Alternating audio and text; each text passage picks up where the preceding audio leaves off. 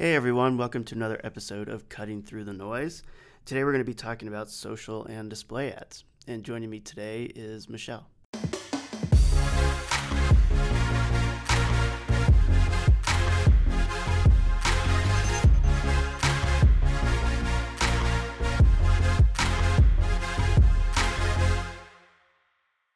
So, Sean, this subject, social and display ads, seems like it's something that anybody can kind of get into, but in your experience with either platform, is there a time that you would prefer choosing, social ads over display ads, or do you recommend people just go ahead head first and do both? I guess, what's your strategy when it comes to setting up these ads? Well, just like, all the traction channels we talk about, it really depends on your end goal. When you're talking about social ads, whether it's Facebook, Twitter, or LinkedIn, that's a really good opportunity to drive likes on your page, drive signups. You can target very specifically based on interest. And, you're really trying to, get a very clear conversion, and you can set up different conversions for every ad, whether you said you're getting a sign up to your email list, or you're getting somebody to like a page, or you're getting somebody to click through to purchase something on your site. I think with display, a lot of times there's sort of the awareness factor. Obviously there's the click through and there's the same types of conversions, but you're really also from a visual standpoint trying to drive awareness and sort of brand awareness. And also, with social, you're kind of keeping people a lot of times within their environment. So whether you're driving page likes or leads, they're not being asked to leave, which, increases the likelihood that they're going to engage with your ads. Okay. So do you maybe want to touch a little bit on, just for those listeners who maybe aren't 100% sure what the display network is and just how those ads look? Yeah, so in another episode of Cutting Through the Noise, we talked about search engine marketing, specifically paid search. The nice thing about the Google Display Network is it gets your ads out into the world on many sites where people are visiting. It can target them based on where else they've browsed on the web, or just target by website. And obviously, Google search can generate tons of impressions and tons of clicks. The Google Display Network is infinitely bigger because there are more websites. So this is another way to kind of get in front of people when they're browsing in their kind of day-to-day web activity. And again, it's something that, the volume that it's showed and the repetition is going to be important to the point where it's not too much. I mean, everybody's been to, some sort of e-commerce website and then seen ads for the next 10 days, which can be a little much. But the big thing is it just gets you on websites and a lot cheaper. So as opposed to spending, six figures on placing an ad on or, places like that, you can actually get display ads in places that are in their network.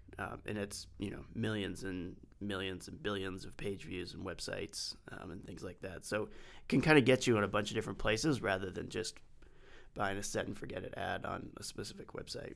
Nice.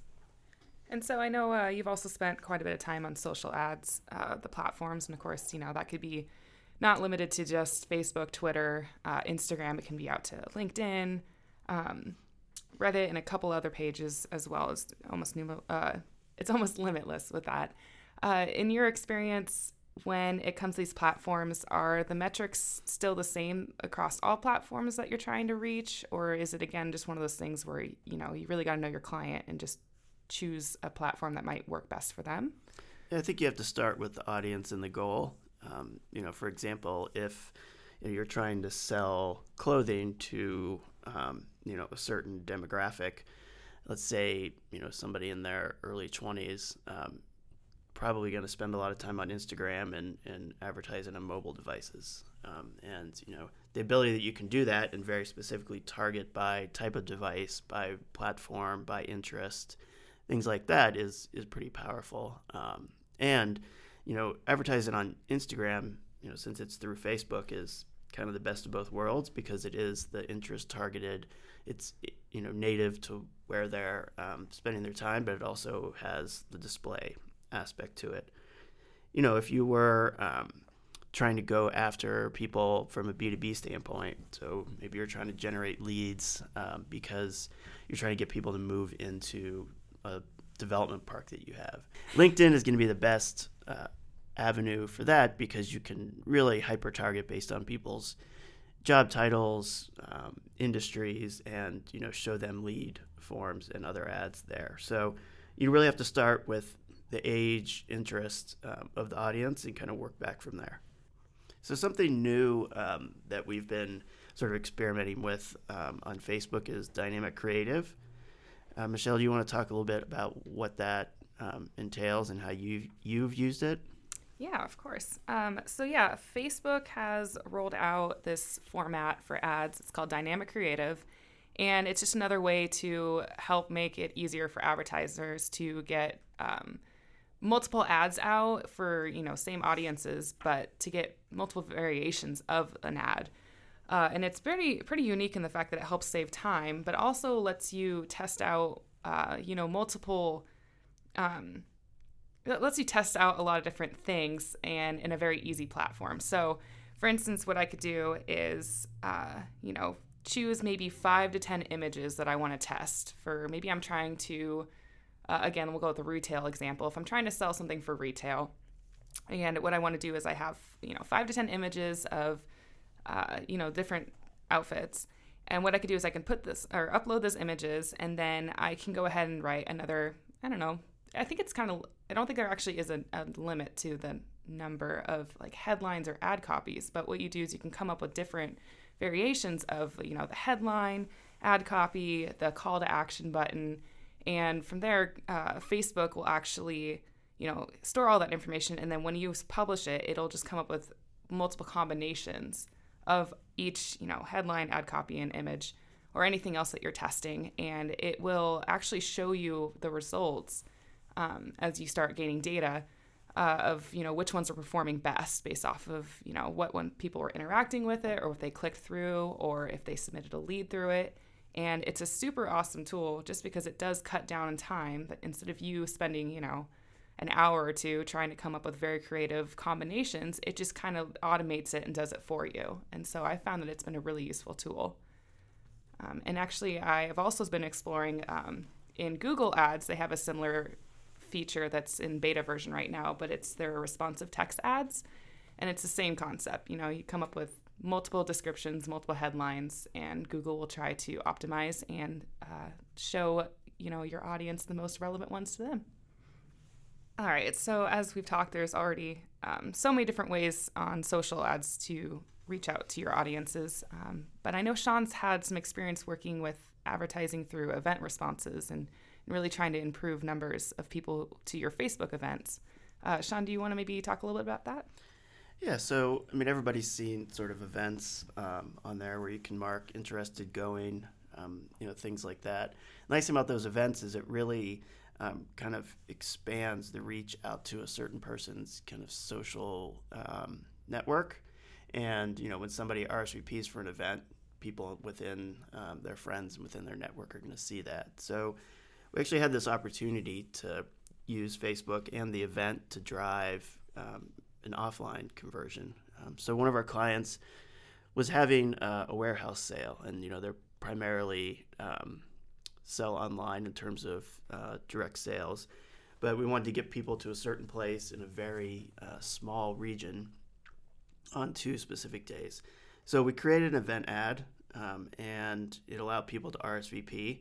It was very clear, saying 2 days only, you have to be in this location. So it drove hundreds and hundreds of responses, which was fantastic because we were really trying something new and driving people somewhere offline. And kind of the great thing about it is people were sharing it and people were liking the ad, not just responding. And it got to a point where people were even having conversation amongst themselves in the comments section about wanting to go. And there was one group that was actually trying to decide between Saturday and Sunday, and it was a whole comment stream for the world to see. Wow. But just, so it kind of drove excitement, and the reach was amazing, and the event turned out great. And that was sort of one of only 2 ways that it was promoted And the other nice thing about doing an event ad is it really did look even more native than a sponsored post did. Nice. And so I guess that brings up a thought in my head about engagement on ads and, like people, really interacting with what you're putting out there. Have you noticed across the different social ad platforms, is there maybe one that tends to have higher engagement than others, or do you find that they're kind of about the same across all platforms? And I think on Facebook, there's definitely more engagement. It says sponsored in there, and some are very clearly ads, but some aren't. I mean, we sort of prime a lot of posts, for our clients. So rather than creating a brand new ad, we're actually just pushing an existing piece of content out there into the world in a broader fashion. Sometimes you can drill down and to the point where you just want to show the ad to people who already like your page, just to make sure they don't miss it. Just because Facebook's algorithms are a little wonky, and not everybody's going to see everything you post. And that brings up the other point too, that you really need to be creating compelling content both for your ad and on your page. Obviously you should create compelling content all the time, but you need to think about it in the sense of, okay, if I'm paying to reach somebody, I really need to make sure that this drives the message home and promotes engagement. I think LinkedIn a little less so. People will like a post, fill out a form, but I think the kind of whole point of Facebook in general is engagement and thumbing up and liking and commenting. If you have that as a goal in mind, and look at that as a conversion, then you're going to be in good shape. Yeah. And then another neat thing, you're talking about the organic content. For those who maybe have a very large budget, it isn't too hard for you to, on your own personal business page, or not personal, but on your business page, to be able to just put a couple dollars behind each boosted post. You don't have to commit to doing a large budget to it. So it's a neat feature to have. Yeah, I think the key is, as the barrier to kind of running these campaigns shrinks, there's just a lot more ads out there, but that means there's a lot more not great ads out there. So, the more time that you can spend perfecting what you're showing, it's really going to make it stand out. And that's a combination of making the message clear, the image is great, but also making it seem as organic as possible, which is another advantage of social advertising over display. Mm-hmm. Search appears native, display is obviously not. So it's just something to think about. All right. So we know in Google Ads that there's definitely ways that you can get quite targeted with your audiences. When it comes to social ads, though, are there other ways that you have found that are more effective when targeting your audiences other than just doing interest targeting? Yeah, so within Facebook, you can create what they call custom audiences. It just is another layer where you can target even more specifically because you're either going after somebody who's already interacted with your page or your website, or closely identifies with somebody that is a fan. So for example, you could take your email list and upload it into Facebook, and it'll match the emails with people that are users on the platform, and then show them ads. So that people already leaned in, they've already signed up to engage with your business or your company or your brand, and now you're just reinforcing that. It's similar to showing ads to people who like your page. Showing ads to people who are also getting your emails can be pretty powerful, especially when you combine it with sort of your email strategy.